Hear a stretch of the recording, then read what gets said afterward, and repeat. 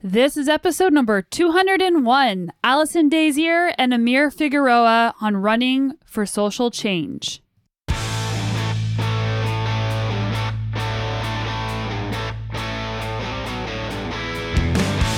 Welcome to the Sonia Looney Show.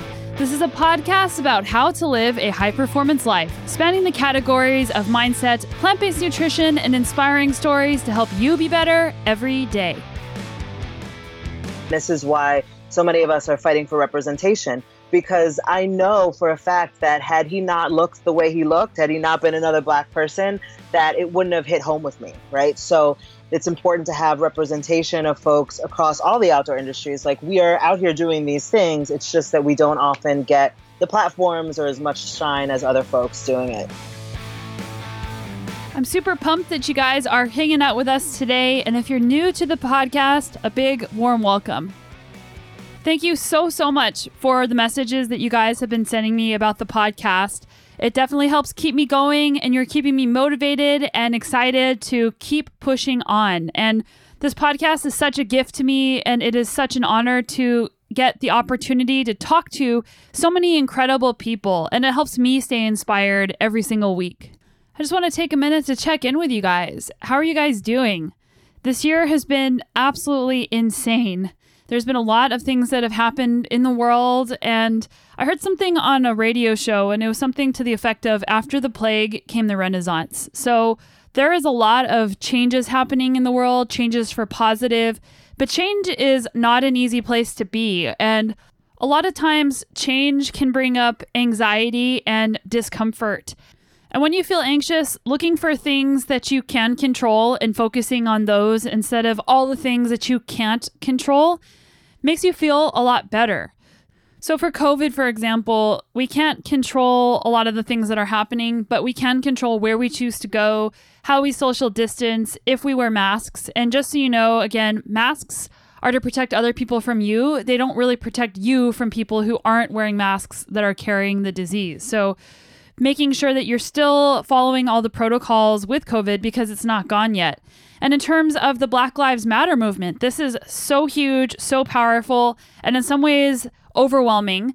And it's overwhelming in a good way because now there is so much education out there and so many things that we can be learning to be better and to be anti-racist. So to feel better about that, you can be educating yourself and putting into practice the things that you think are important. And another thing people have been asking me is they're asking how to stay motivated whenever their events have been canceled in terms of sports. So like a running race or a bike race, how do you stay motivated to train?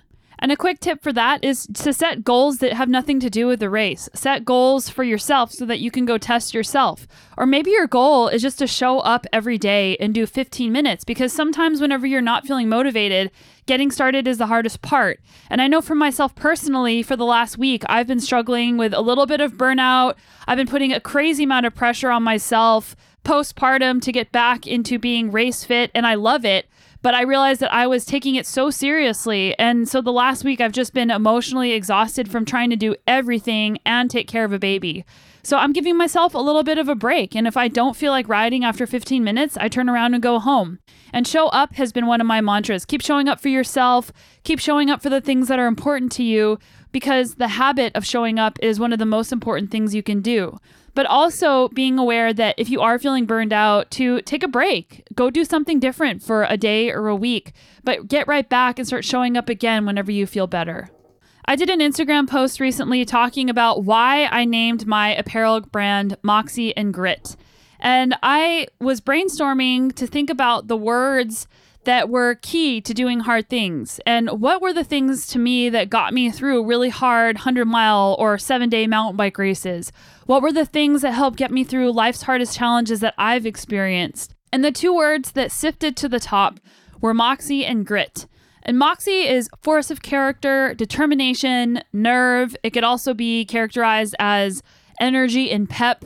And grit is courage and resolve and strength of character. So next time things get hard, think about having Moxie and Grit. Think about just the idea that you can keep going.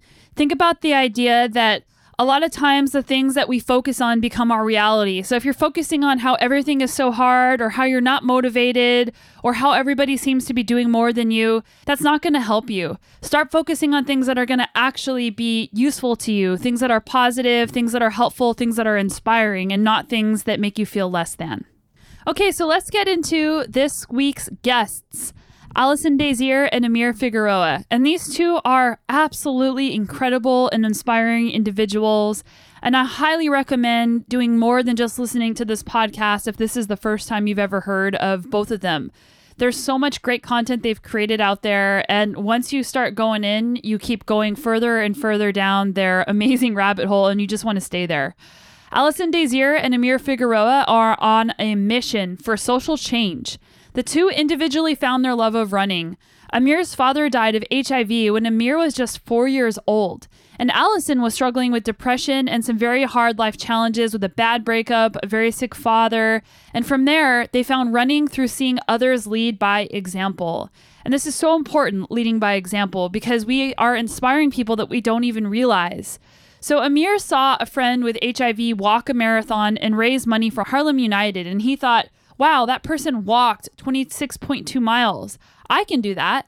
And Alison saw a friend on social media who was a Black man training for a marathon and felt empowered to do it too. And now, leading by their own examples is changing the world. Before they met, Amir and Alison started their own running groups to build community in Harlem and met because of a similar hashtag they were using on social media. And after they met, they decided to join forces. And not only did they join forces, but they ended up getting married and having a beautiful baby boy named Corey about a year ago. For Alison and Amir, it's not just about running. It's not just about having a running club. It's about running for social change to create diversity and leadership in communities. Walkers, joggers, runners of all ages and abilities, and people from all different backgrounds show up for Harlem Run evenings. I got to speak with Amir and Alison individually. Amir is a Boston Marathon finisher, an ultra runner, he's quite fast, and a senior researcher at Columbia University. Amir and I chatted about his new foray into fatherhood and what that means to him since he lost his father at such a young age. We also talked about running with purpose, the power of vulnerability and good communication, and how the grit and life lessons from ultra running can empower us in daily life, especially with all the challenges in 2020. We also talked about COVID and his research at Columbia University. And Alison Desir was named by Women's Running as one of the top 20 women who are changing the sport of running. Her father nicknamed her Powdered Feet to describe her as someone so active that you never see them. She is doing so many impactful projects and is a strong voice for women's rights and people of color. She also has not one, but 2 master's degrees. We talked about the importance of being a voice for others, how Harlem Run continues to be an inclusive group that attracts all different types of people, a few of her incredible advocacy projects, and she has more than we even talked about in this podcast. The topic of gender constructs when it comes to racing children, and this has been something that's been on my mind as well, and running is a vehicle for social change. Both of these incredible guests have given us some really good resources, so I highly encourage you to check out the resources section in the show notes and sign up for free for Alison's Meaning Through Movement seminar series. There's a bunch of different ones. I'm signed up for all of them, and they go through September. If you're loving the show, don't forget to hit the subscribe button or leave us a comment. We love reviews, and my team and I love reading them because they just make us feel so stoked that you guys are enjoying the show. And if you'd like to support our work on Patreon, it's patreon.com/The Sonya Looney Show. And all of your very generous donations go to paying for the production of this show.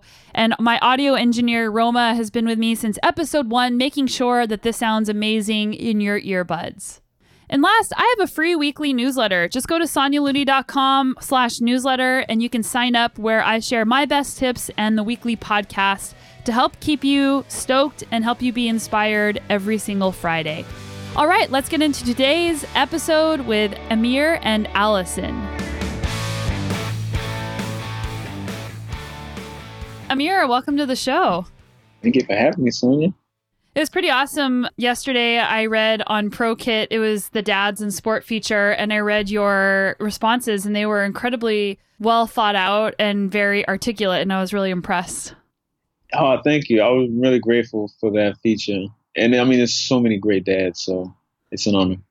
Yeah, I guess I'll start with being a dad. What has that been like for you, and how has your identity, or just adding that into your identity, change your perspective of the world? I mean, the one thing that's really changed me, because I mean, it takes me back to so much because, so I grew up, for those who don't know me, like my father passed when I was 4 years old due to complications with HIV. So I've literally gone my whole life not having it, like the majority of my life, not having a dad. This year I turned, 36, and so it's a long time. I mean, I'm grateful for like a lot of male mentors and stuff. But now I just think it takes me back to a lot of the stuff my father kind of went through because he was an intravenous drug user. And as I've talked to different people on my father's side of the family, I've learned so much about him, a lot of things he struggled with. And so it kind of like now being a father, so many things, so many layers of things that you deal with as a parent. And so like for me, I find the time to just breathe. I mean, thank God I've been introduced to stuff like mindfulness and running. I have so many practices that I use to really help me calm down, stay present, and like not lose my cool because I've had like traumas in my family. And so there's so many opportunities for me to be angry and enraged. And I did that as a child. And so now being a father, I just remind myself, just calm down. And I think about my son, I think about my wife, and I want to be the best man that I can be for them both. So it starts with me, and then everything else flows out from after that. Yeah, there's a book. I'm not done reading it yet, but it's called, you probably heard of it. It's called Conscious Parenting. And it's just about how, for people that aren't familiar, about how kids actually are teachers for you, not just you being the teachers for the kids, and how it's such a great opportunity to learn how you are sort of putting your own things on the kid, and it's not fair to the kid. But we all have our own traumas from growing up that we have to be aware of. Exactly, most definitely. What was that like growing up? I mean, what was your life like growing up? Well, so when I was 11 months old, my mom actually moved to the West Coast to kind of get away from my father because they just were going through their whole disputes just as parents who were separated. My pops was dealing with a lot. And then so I was on the West Coast from when I was like right before 1 until maybe 8 or 9. And in between that span, my mom, she's like, yo, you have to move and live with somebody with a stable environment, because she was a single parent trying to raise 3 kids. It was me and I have an older and a younger sister. Exactly. She was working 3 jobs. Wow. And I actually found out like recently that my mom, she was a legal secretary. Oh, what else was she doing? She was selling jewelry, and go and think about this. She was making flyers for the ladies at the strip club. And I was like, yo, how did you never tell me this? She never told me that until I was like older. And I was like, I wouldn't have been ashamed. I'm like, that's awesome. And that's another thing. I was like, yo, you making flyers for people who are doing like something to get money, like their livelihood, like that's what's up. And she was working 3 jobs. So I have just a whole different perspective. Much respect for my mom's being a parent and going through all of that. But after 9, I moved to New York City. And I've been in New York ever since, because that's just a life was like for me. I grew up in the South Bronx. And after I lived with my uncle and my aunt, I moved to Riverside when my mom moved back, went to college upstate New York. And ever since I graduated college, I've been in Harlem. So it's been a lot, so many experiences of just, feeling like I'm alone, especially not having a dad, but having people in my corner, which is awesome, but having all these struggles, like I didn't know how to share things. So I used to bottle things up all the time. And that's why it's great having met Alison, because she's like a mental health counselor. So she's really giving me, we had so many great conversations a lot. And I talk a lot about my trauma. And to be honest, through my own journeys with mental health therapy, I've grown a lot, learned a lot about my life and how, and been able to transform myself. And I really look forward to continue that journey and to transform my family, especially now having a son. And he no longer has to go, hopefully, he doesn't have to go through the same things I've gone through, so. Yeah. And how did you find running? Oh, man. Running. So what was that? 2009. I was working with a good friend of mine who was an HIV/AIDS activist. At the time, she was like 50 and she was living with HIV/AIDS. She told me, "Oh, I do the New York City Marathon and I walk it." I was like, "What? You walk it?" And I was like, "Well, if you can walk, I can run." And she's like, "Yeah, help me raise money for a local charity." So I joined on her running team, and it was Harlem United. We were raising money for this nonprofit in Harlem called Harlem United, which at the time they was, mainly doing work with people who were living or affected with HIV and AIDS. Now, since then, they've kind of broadened that scope to help a lot of people. But at the time, that's how I got into it. And literally, the furthest I've run, like maybe 8-9 miles. So I just started training for it, and then 2010 was when I ran the New York City Marathon. Was like my first ever like race. Wow, that's a big one. Exactly. So I mean, I had an amazing experience, and so that's what got me into running. And since then, I've been running ever since. And running is a very transformational sport. And I actually found my foray, I'm an endurance cyclist, but I found my way into endurance sports through marathon running as well when I was 18. And wow. I remember just learning so much about myself and finding confidence. And I actually feel like running is something really important for mental health for a lot of people. Is that sort of where you started sort of shaping your identity into who you wanted to be, or did that come later? I guess that definitely came later. I think so for me, my why was like paramount when it came to running. So my why was because of this transformational experience out of my pain, right? The pain of losing my father due to complications of HIV and AIDS.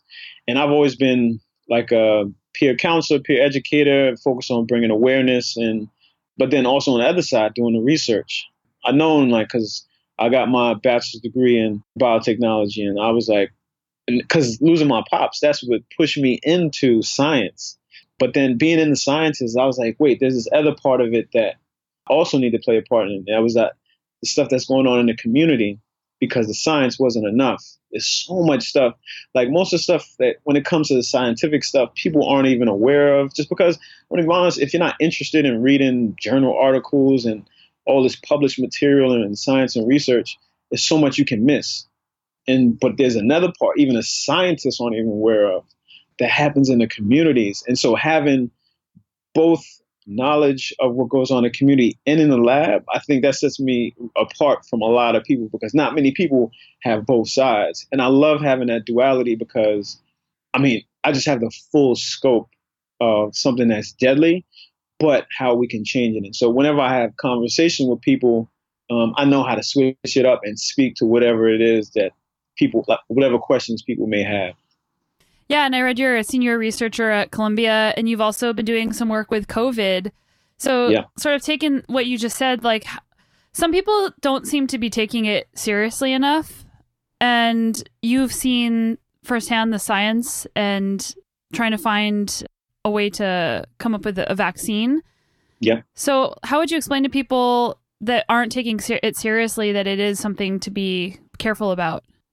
I mean, this is so hard. So for me, and that's the other thing that's changed with my perspective, is like, one, I'm a dad now. If I was a single guy, like I would be out at these protests and these marches and trying to organize and motivate people and mobilize. But knowing that I have a family, like that's the thing that comes first. And I don't want to put them at risk. So being outside, that puts me at risk, especially there's so many people who aren't wearing masks.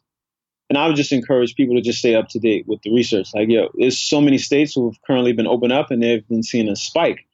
It's like an uptick. And if that's happening there, what makes you think that won't happen here? And it's not to say like, so, and again, there's like so many, it's nuanced, right? Because the current time that we're in, it's like a lot of Black and brown people being murdered in the streets. So it's people, if they're going out and protesting, I have no problem with them wanting to, like, that's a risk I would be willing to take. You have the right and you should be marching, making your voice be heard, and forget, like, just as long as you're wearing a mask, you can protest and march and also be safe at the same time. But on the other hand, like, if you don't have a goal in mind, there's so many different ways you can be a part of what's going on.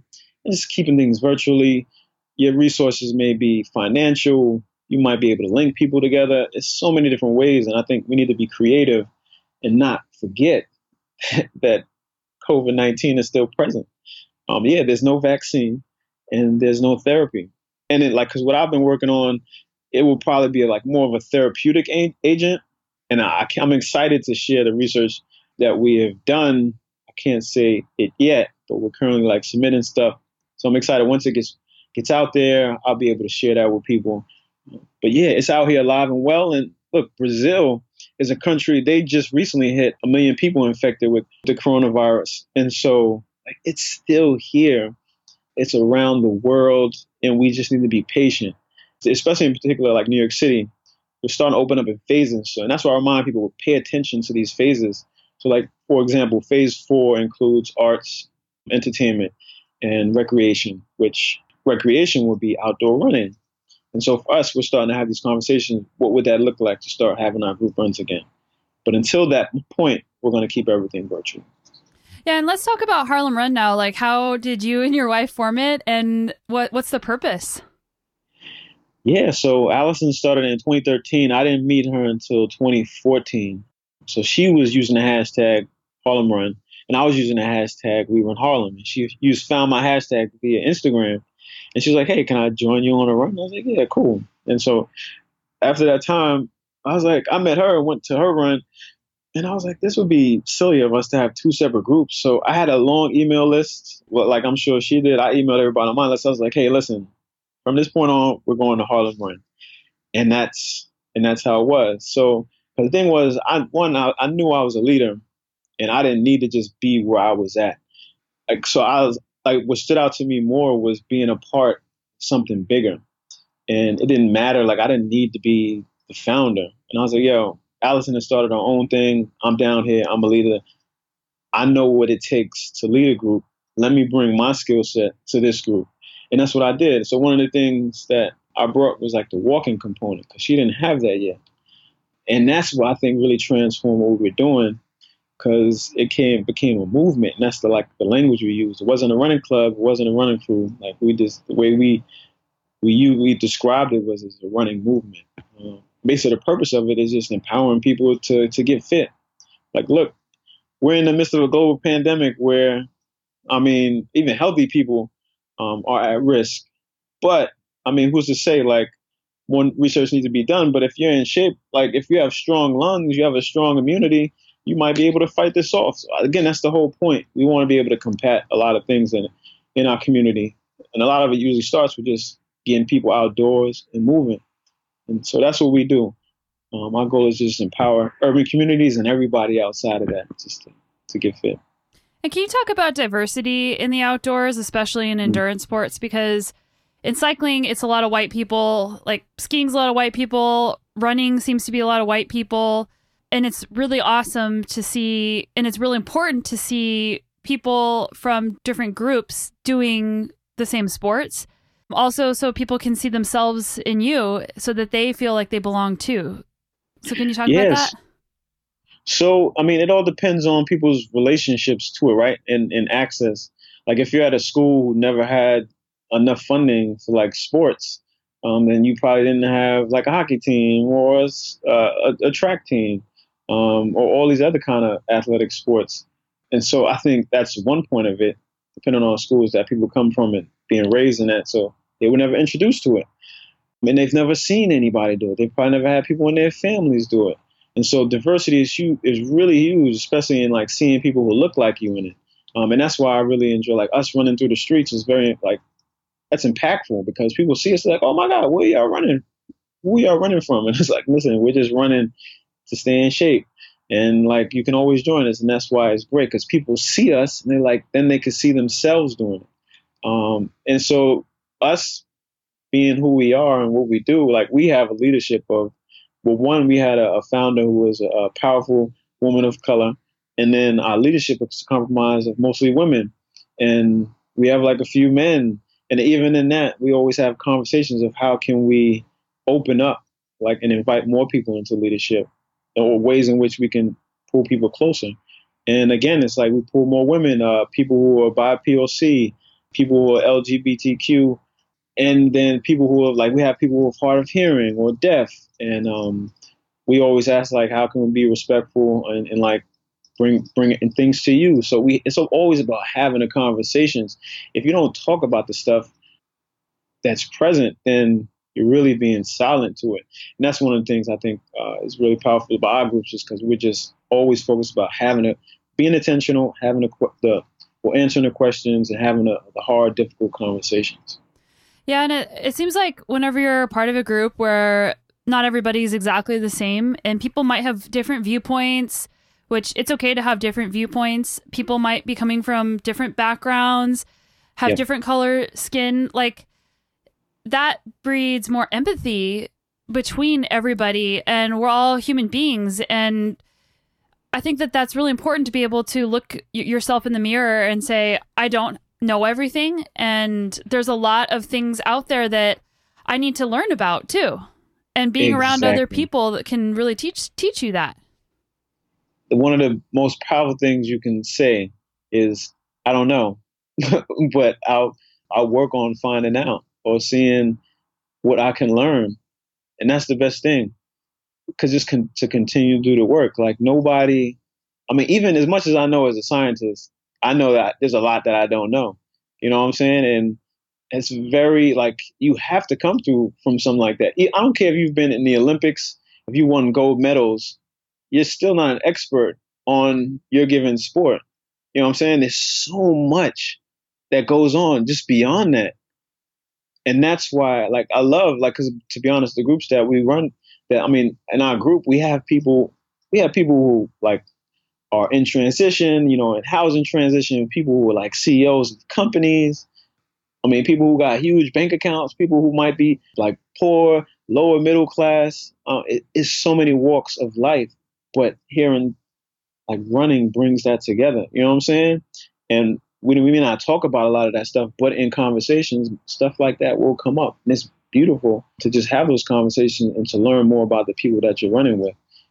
And it's just not being afraid of doing that. Because, like, I mean, it's just very important. I'm just surprised, like, a lot of people don't have those conversations because, well, one, it is uncomfortable, but that's the beauty. Just be comfortable being uncomfortable. And that's running. Yeah. Right? That's how we train. You have to, like, especially training for marathons, so many other things, you have to get comfortable being uncomfortable. Yeah, I think that people are afraid to say the wrong thing, or they're afraid to offend. But then if you're humble and the people that you're surrounding yourself with can just tell you in a respectful way that you made a mistake and that you can learn from that mistake, that I think that's important, to learn how to talk about things. Exactly. I mean, think about it. I mean, I just think about it when we're running.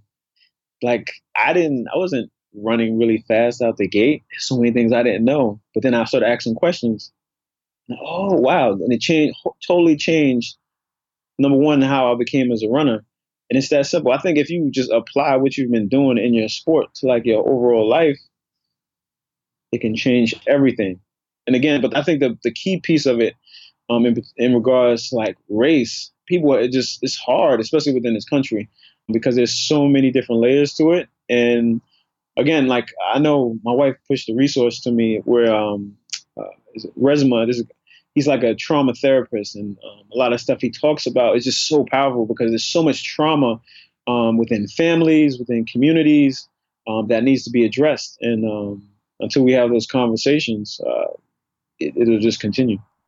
How did you guys create an environment that invited all different types of people? Because a lot of times people just tend to flock to groups where everybody's like them, and there isn't diversity in the groups. And it sounds like Harlem Run has a lot of different types of people there that you mentioned. So how did you create that environment to attract all different types of people?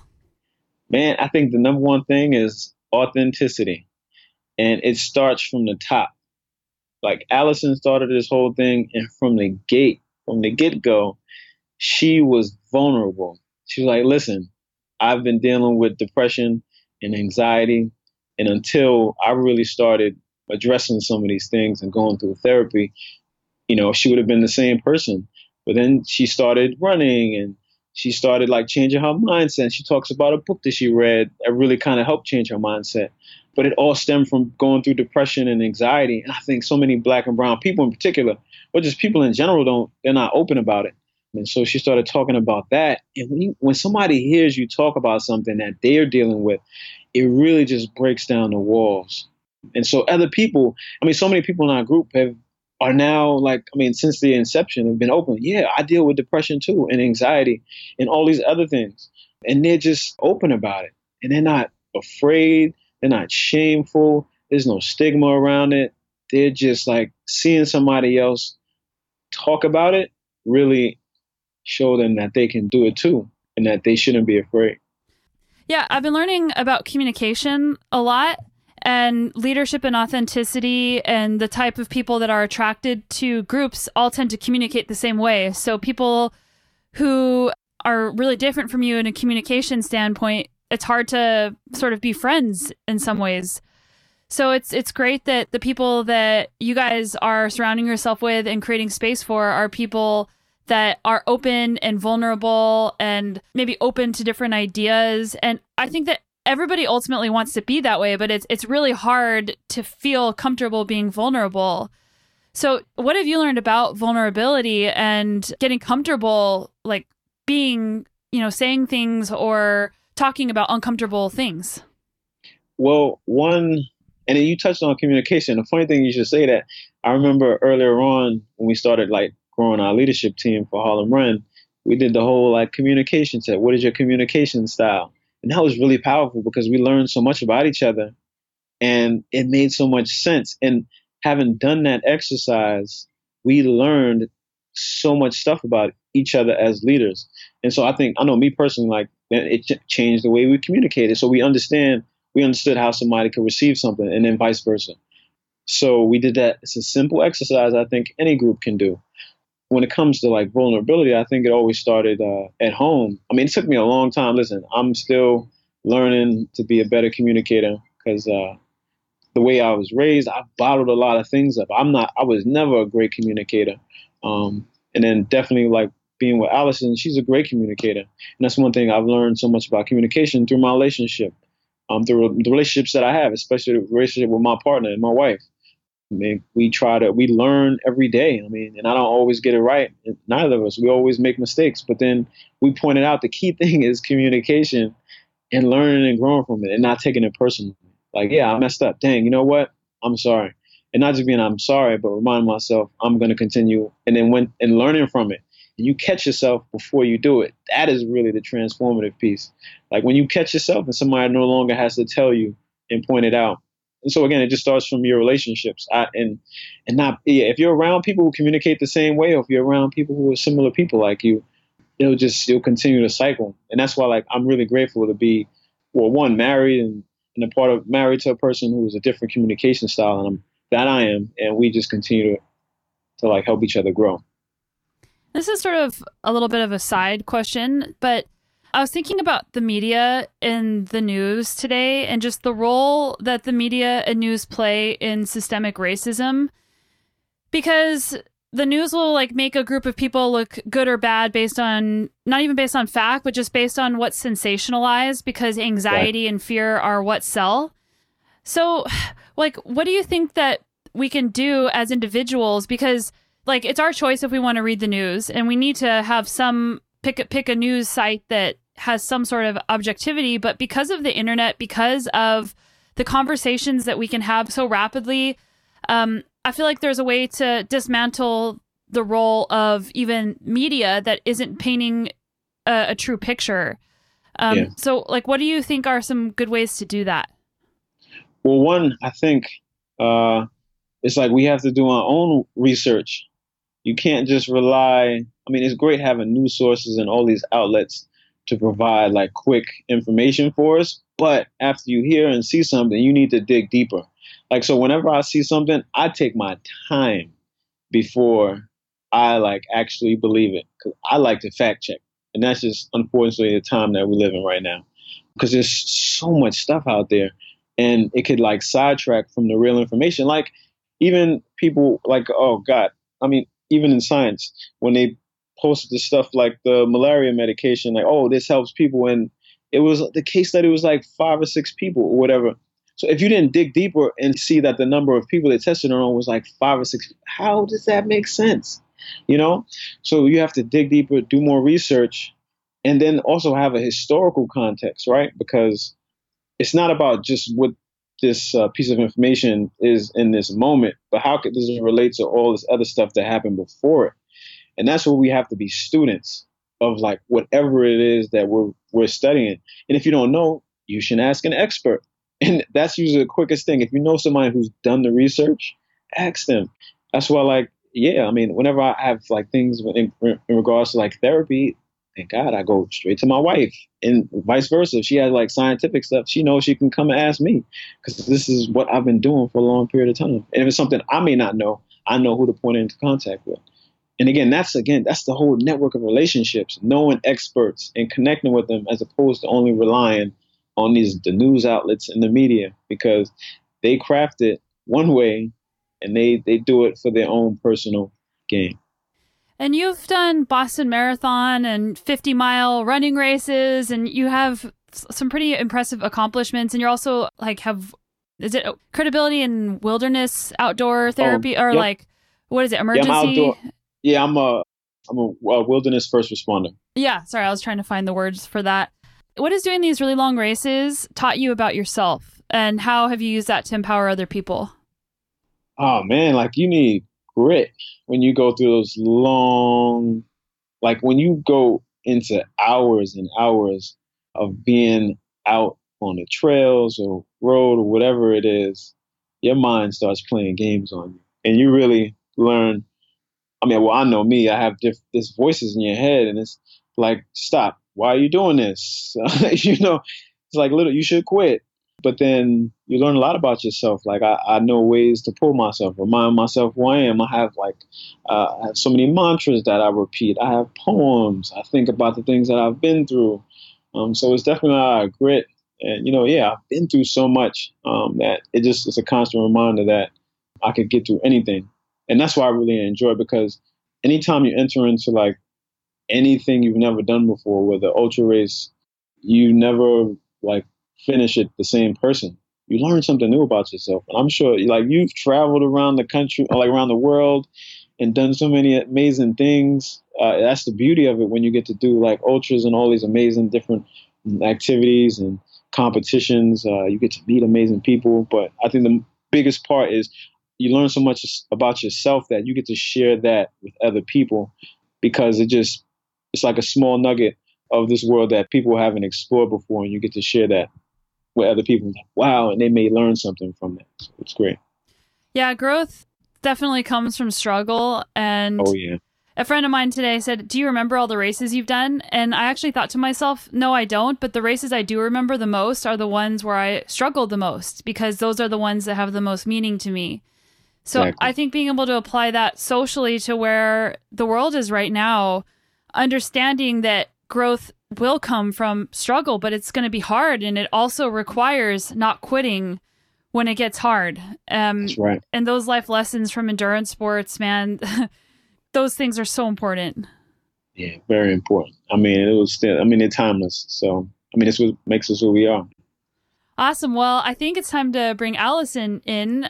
I love how when you're talking about her, like your face lights up, the tone of your voice changes ever so slightly. Like it's so cool to see that. I mean, it's amazing when you have somebody who, I could talk about her for days. She's a great friend. And that's the one thing I've learned in life. When you find somebody who's a great friend, and there's nothing you could go through. You can have your ups and downs, but you always move forward and know that you have each other. So I'm grateful for that, to have her in my life. And where can people follow you? Yeah, so I'm on Instagram, Facebook. I use my Twitter every now and then. But also have everything is just Amir M. Figueroa. Also, that's my website, www.amirmfigueroa.com. So yeah, I'm into the outdoors, running, and a lot of things. But yeah, definitely follow me on Instagram. I use that a lot, and let's stay connected. Sweet. All right, welcome to the show. Thank you so much. Thank you for your flexibility. Oh, I've been looking forward to this, and I had such a great conversation with Amir, and I've listened to you on other podcasts as well. Awesome. Thank you. Now I'm a big fan. Well, I'm a fan of yours as well. Like I said, I was just looking through your Instagram and seeing some of the folks who you've interviewed. We feel honored to be on this podcast. So I'd love to talk about how you got into running specifically. Yeah. So growing up, I was really, I was an athlete. I ran track. I did soccer. I played basketball. I earned the nickname Powdered Feet from my father, which describes somebody so active. You don't see them, just the footprints of where they've been in powder. So super active growing up, and then into high school and a little bit in college. But it wasn't until 2012, after graduating and being unable to find a job, and my father was really sick with Lewy body dementia, all of those things, like I was very, very depressed, and I was looking, spending a lot of time on social media, as we do. And I saw a friend of mine who was training for a marathon, and he stuck out to me because he was this like average sized Black guy, not who I pictured running marathons. And so I was like, this guy's never going to be able to run a marathon. So of course I started stalking his journey, and he did it. And he talked about how transformational the process was and all the friends he was making, and just like how good he was feeling about himself. So a year later, I decided to sign up and run my first marathon. And that journey really changed my life. And when I look back at it, I'm like, I was so depressed, and I decided the antidote was running a marathon. It doesn't exactly make sense, but it is the experience that led me to where I am today. Yeah, and running is so incredibly powerful. I mentioned to Amir that I got into endurance sports through running as well, and never found confidence in myself until I started running.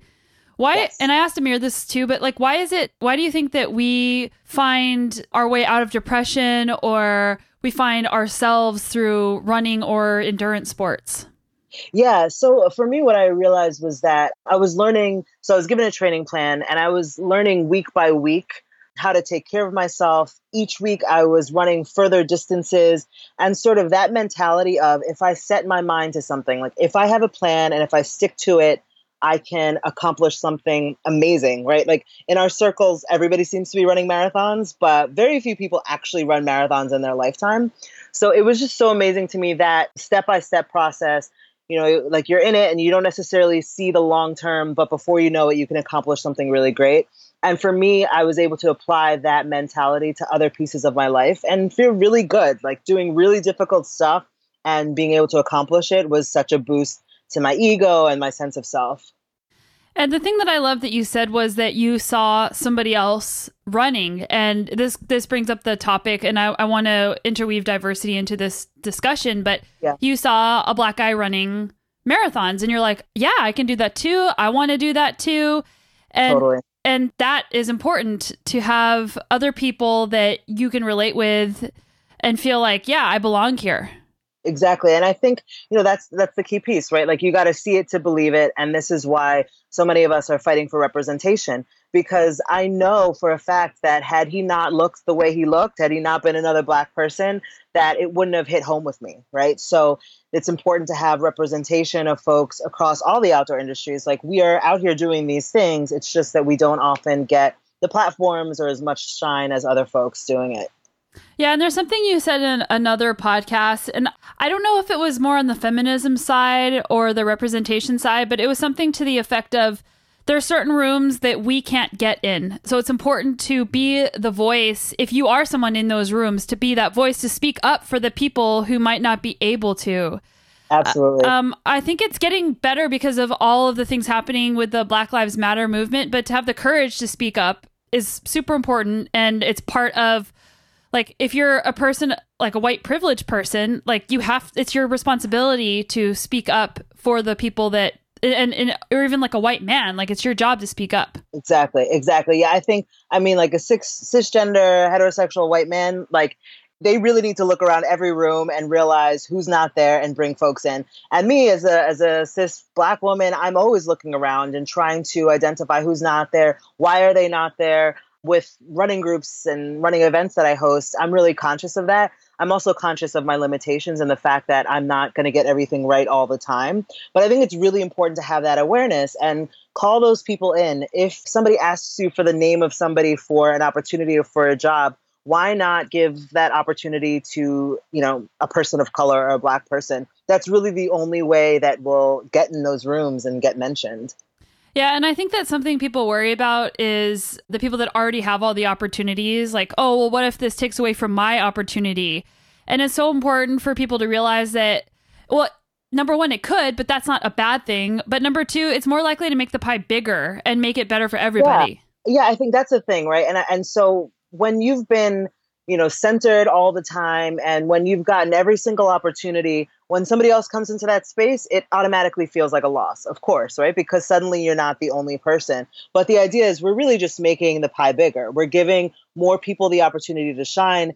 And I truly believe like none of us is replaceable. Like as a white person, like there's a lot of value in what you bring to the table. So it's not like suddenly white people, we don't need you, right? It's just that historically, white people have had all of the opportunities, and now there's a chance to bring more of us in. So let's talk about Harlem Run. How did you start it and how did you keep it going? Yeah, so I completed my first marathon in June of 2012. And what was supposed to be just like a one and done experience, it kept haunting me, right? I kept feeling like I had to run something else, which is very common for, runners and endurance athletes. And a piece of me also really felt like I wanted to have more Black folks at marathons when I showed up, because I really did enjoy my experience, but I also felt like I was just one of the only people out there, particularly when I crossed the finish line and I was standing around. It seemed like, where are all the Black people? So I started Harlem Run in November of 2013. It was freezing cold, and I thought there was going to be like, not hundreds, but I thought some folks would show up because I knew how amazing running feels. But of course, nobody showed up. And for like the next several months, it was just like a few of my friends who would come and humor me and show up. But for the most part, it was just me. And it was really sad. Now that I look back, I'm like, would I still do something like that? Like, would I keep showing up for 4 months all by myself? And probably not. But thankfully I did. And one of those people who showed up was my now husband. And you'll get his side of the story on this too. But I had found him on social media. I was doing like all kinds of behind the scenes work. I had flyers. I was going to different stores. I was searching hashtags, and I found that he was using We Run Harlem and I was using Harlem Run. And I was like, how could somebody in my own neighborhood be doing the same thing as me? But very quickly we realized, like there would be no need to compete. Like we both really believe deeply in sharing our experiences with running with other people. And so little by little, we joined forces. And, within a year and a half of us coming together, we had over 150 people showing up for runs. And were most of the people showing up people of color? Yeah, like I have to say that the very first person outside of my friends who showed up was this white woman, Krista, who now lives in the UK. But even like her showing up meant that I had a running group, right? Like I wasn't the only one, and she was using her voice to bring other people in. But for the most part, it was Black and brown folks in the community. And it was little by little, it became, before we got to 150 for sure, it became people who maybe had never considered themselves runners, who were looking for just a place to get started. And that was really important to both me and Amir. How do we make sure that people feel like they can show up just as they are, right? Like you don't have to be a runner already. So we had a walking group, a run walking group. And I think that really contributes to the diversity. Yeah, and I've noticed like in sport, the labeling of, quote, being an athlete or the labeling of, quote, being a cyclist or a runner can be really intimidating to some people. And they're like, well, I'm not a runner because I don't run marathons or I don't do races, so I'm not a runner. Exactly. So within your group, like within Harlem Run, have you guys actually had like public conversations to attract people that may not call themselves an athlete or a runner to get them out? Absolutely. I think when you look at our social media, you very clearly see that we make sure that we showcase a diverse variety of people, like in terms of body size, in terms of pace, in terms of race, in terms of gender, because the idea is we want to make sure that folks can see themselves. And nonetheless, we still get that a lot, right? Like we have people who say that they had to train before showing up with us, but we try to make sure that the message is clear. Come as you are, just show up. You will not be left behind. There's a pace group for you. So we're really intentional. And now my husband is really leading the group as I take on other endeavors. But the language, the imagery, everything has been really intentional to do the best to show folks that it's a comfortable space for them. Yeah, so I guess that if people are listening and they're like, okay, well, I want to start a group, a club of some kind, the difference between starting a club versus starting like a social, your group is for social change, really. Like it's not just about running and exercise. It's having that intentionality with messaging. Exactly. Yeah, that's great. Exactly. And the thing is that I will say is that all of this evolves over time, right? So people often ask me like, how do I get started? Like, how did you know it was going to be successful? And like, I totally did not know. In fact, I showed up for 4 months by myself and can't believe where we've gone. Right. But I think along the way, allow yourself to change, to shift, to pivot, to be influenced by folks, to get information. Like for me, I had a clear vision that I wanted this to be a space where people felt comfortable, but I didn't know exactly what that looked like. And so this piece about social change and transformation was not necessarily like the very first thing that I thought of. So yeah, just allowing yourself some grace when you're creating stuff, knowing that you're not going to have the whole thing lined up on day one. And something interesting that I've been thinking about with starting projects, like whether it be like a podcast or a running group or a blog, like people start things and sometimes it takes a while to get your first listener or your first follower or whatever. And you mentioned that you did it for like 4 months. But what about whenever you should walk away from something because it's not working? What do you think about that? Yeah, there's this book that I read by, I think his name is Seth Godin, and it's about quitting. And the idea is that like we have a negative association with quitting. I actually really love seeing professional athletes, like when they're running a race and they just like, they stop, they DQ, they decide they're not going on because they know their bodies and they know that the effort to continue might do themselves harm or that it's just not worth it on that day. And I think that's a really critical thing to know about yourself. And it takes a lot of conversations with yourself and self-awareness. Like not every road you go down is going to be of value, is going to be worth it. Like as many successful things that I have, there are so many that I've had to quit in order to get to the successes. So what I try to think about is really always center my why. Like, why am I doing this? How would I feel if I were no longer doing this? And even if the thing is not yet successful, but I would feel like empty without doing it, then I'll keep doing it. And that's really, it really is just a gut check. Like I said, this book, I can't remember the name of it. Like there's books and tools and way to tap into that side of yourself. But sometimes quitting is important and necessary for you to get to the next thing that will be hugely successful. Yeah, I think that that's a topic I need to do more reading and learning about. But like, there's all this talk about like hustle and don't give up and go for your dreams. But there are times where you do need to walk away. And knowing when that is so hard. It's like with relationships. And like, of course, I've been in plenty of bad relationships. And like I said, I've made a ton of mistakes. But there comes a point where you're like, is this more damaging? Like, am I growing? Is this sustainable? Right? Like there's a series of questions that you can ask yourself. And that doesn't mean that once you quit it, you're going to be like, I feel free. You're going to feel really shitty maybe, right? Yeah. Because this thing that was so much a part of you is now no longer there. But yeah, it's like, it's a lot of self-development and ultimately trusting yourself. Like the decision that I make is the one that I'm going to stick with. You've done a lot of really important things for women. Like you had the Run for All Women, and I'd love for you to talk about that and just some of the other things you're doing. Because man, you're a very strong female voice and you're doing a lot. Yeah, this goes back to my nickname, right? Of like having powdered feet, of doing all these things. My father was like clairvoyant. He could see the future based on how I was. But so Run for All Women emerged after the 2016 election. And it started as like a small, crazy idea to organize a run from Harlem to Washington, D.C. for the Women's March and to raise $40,000 for Planned Parenthood. And it very quickly went viral. And I think because people at the time and still, you can feel very helpless. Like you can feel like there's so many massive issues to tackle and like, so what? Like I can't actually do anything about it, right? So I think a lot of people latched onto this idea of using running for social change, running to fundraise, running to send a message about the power of women and women's bodies, which is what the current administration has done a lot to try to control women and reproductive rights.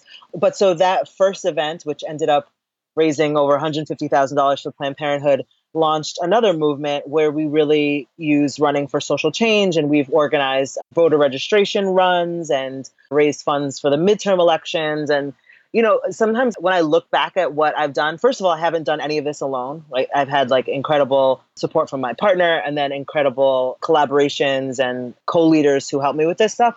But I think it's a matter of knowing my why and failing fast, right? And this goes back to quitting. When something isn't working, like, okay, can you pivot? Can you keep it moving? Do you need to abandon it or what, right?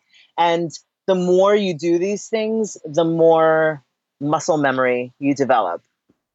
So this is a question I've been trying to figure out for myself as I have a new son. And how old is Corey, your son? He's 11 months old tomorrow, actually. Wow. Awesome. Yeah. So I've been thinking a lot about like masculinity and femininity, and like each person, man or woman, has elements of each one of those things within them. And I'm still not even really sure like how to define what is masculine and what is feminine. But with my son, I'm trying to think of what do I want to model for him, and what does his father want to model of, like, what does it mean to be a man? What does it mean to be a woman? What does it mean to be masculine and feminine, and really embrace those parts of yourself? Have you thought about that for Corey?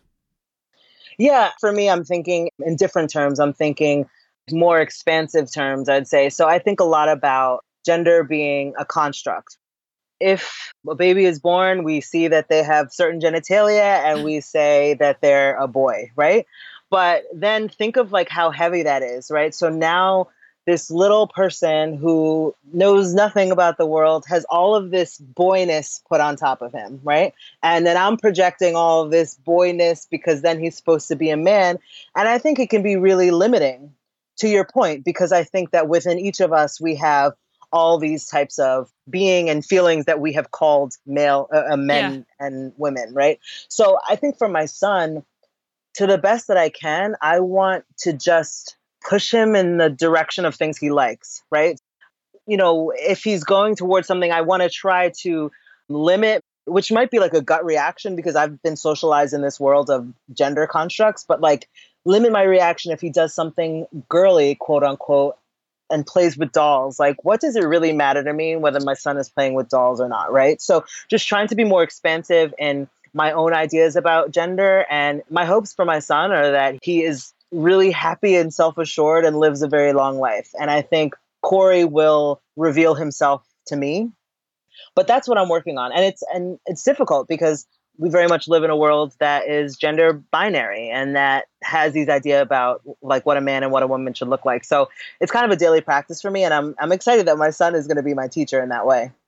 Yeah, me too. And just things that we think about, like even language that they use as they get older, when they start going to school and they start seeing other kids. And if a kid says, like, if I hear him say, "Oh, you throw like a girl" to somebody, or like, exactly, "Oh, you're crying, you're a wimp," like exactly. those things, I think there's a lot more discussion about that. About it's okay to be a man and be vulnerable. Like those are not mutual exclusive things, and it's okay to be like a female and be like driven and in sports and like all those things. Aggressive, assertive, exactly. Yeah.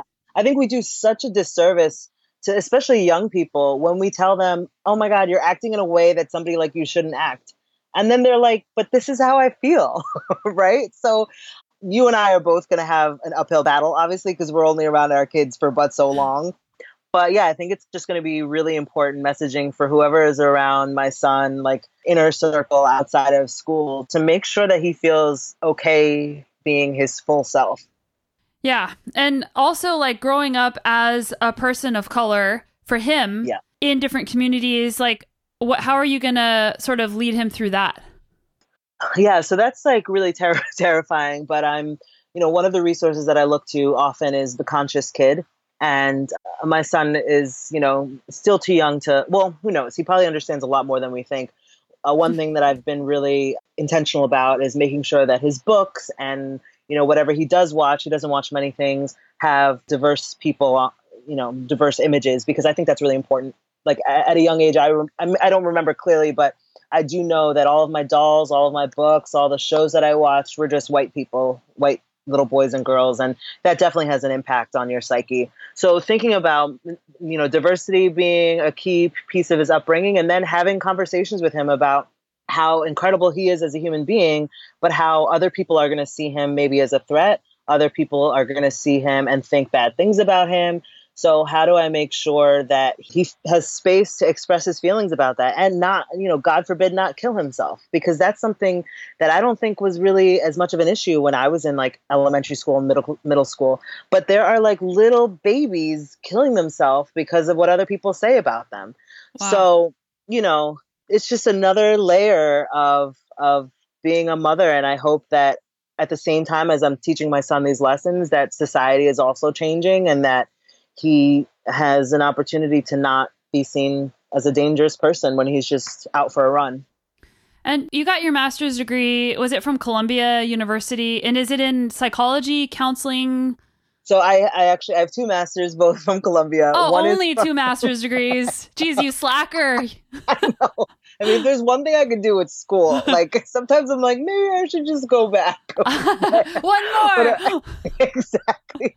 The master's in Latin American and Caribbean studies. And I was specifically looking at issues of identity at the border of Haiti and the Dominican Republic, which is like a whole other podcast. But and then I got my second master's in counseling psychology. My goal was to become a therapist. And I started practicing, but then becoming a mother made it difficult for me to get like the hours that I needed. And I realized that I can still have this work be an important part of my life without the license.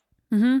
So in terms of like leadership, because you're a leader. When I look at you and I read the things that you are doing or listen, you're a leader. And so how have you applied some of those things you've learned with your master's degree? Because you have to understand the psychology of people and how to inspire them to make change. So as a leader, how are you applying that? Yeah, that's a really great question. So I think for me, what I realized, like what my master's in counseling really showed me is that it's important to invest in people, right? Like if you're building something, you can't build it alone. And that I learned just through building Harlem Run. But when you invest in people, you understand what they're really passionate about. And then you give them the opportunity to pursue that passion and just like sort of step away. That's when things work best. Like there's nothing worse than having a manager who's like, did you get that thing done? Like, what are you doing now? Can you send me an end of day email? It's like, dude, like, I know my job. Let me do my job. Right. So I think it's understanding people. And then the really hard part is like letting go, right? Like recognizing that thankfully, I'm not a doctor. I'm not in the business of like saving people's lives. So if something doesn't go the way I would have liked it, if something doesn't go according to plan, like it's okay. Nobody's going to die. But that is a very, very difficult thing to learn. And I think it's a practice. Like it's still something that I'm practicing. And I would actually argue that you are saving people's lives, not like a doctor would be doing it, but all the work that you're doing, you actually are doing that. Thank you. Thank you. I have one more question for you. Sure. You've done an incredible job raising money. And I noticed like with all the things happening this year, people are doing more things to raise money. And that's something that I'll call myself out on. I'm not very good at that. I feel uncomfortable asking people for money. I feel uncomfortable like saying donate to this cause. Totally. And I'm sure other people listening are the same way, but I don't want to be that way. What are some things that you've done to help you raise all this money for all these amazing causes?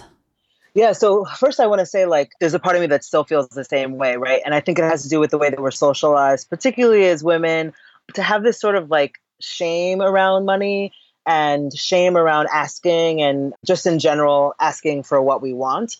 So I think honestly, it's easier for me to ask for money for other causes and people than for myself. Like knock on wood, if ever I were to need money for myself, like I just wouldn't have it, right? Because it would be very difficult for me to center myself.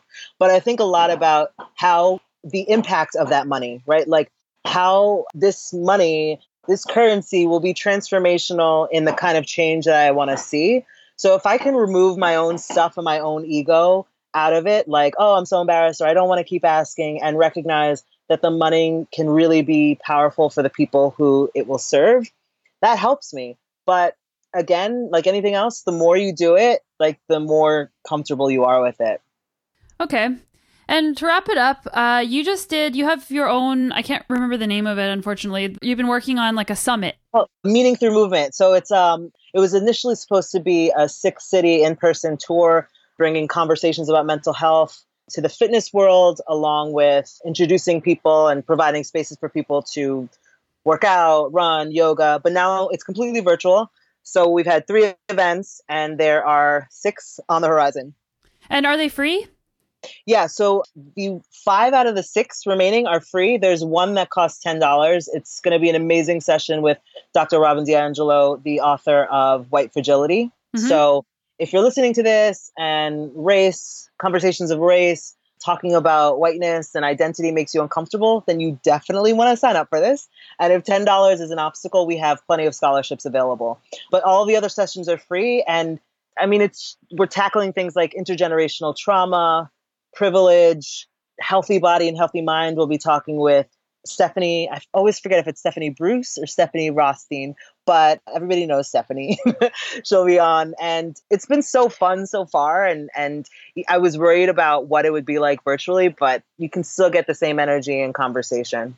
All right. And that's called Meaning Through Movement. And you just had one come out I really want to listen to it. It's called Let's Talk About Whiteness. And I can't wait to check that out. So thanks for that work that you're doing. Yeah, it's been a lot of fun. I can't wait for you to check it out. Where can people find you and all the incredible things you're doing?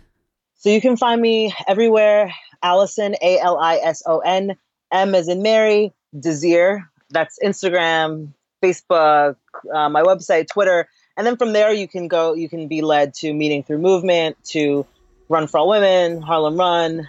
And that's it. I'm not doing anything else. Yet.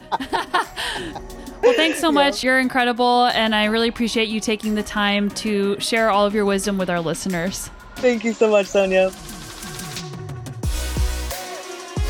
Thank you so much for listening. And make sure you go check out today's guests on Instagram, Alison Desir and Amir Figueroa.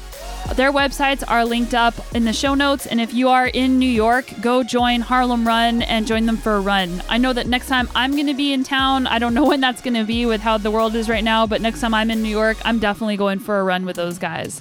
I learned a lot from this podcast, and it's just the tip of the iceberg in my personal journey about learning about privilege and white supremacy and systemic racism. And it really has been a lot. There's a lot of things I didn't know about, and it's humbling to think that I've been kind of going along my life ignorant to things that have been happening around me and happening to people. So I'm excited that the veil has been lifted, and I encourage you to do the same thing. Thanks again for listening and for being part of my community. I'm with you on this journey of growth and adventure and our mission to be better every day. See you next week.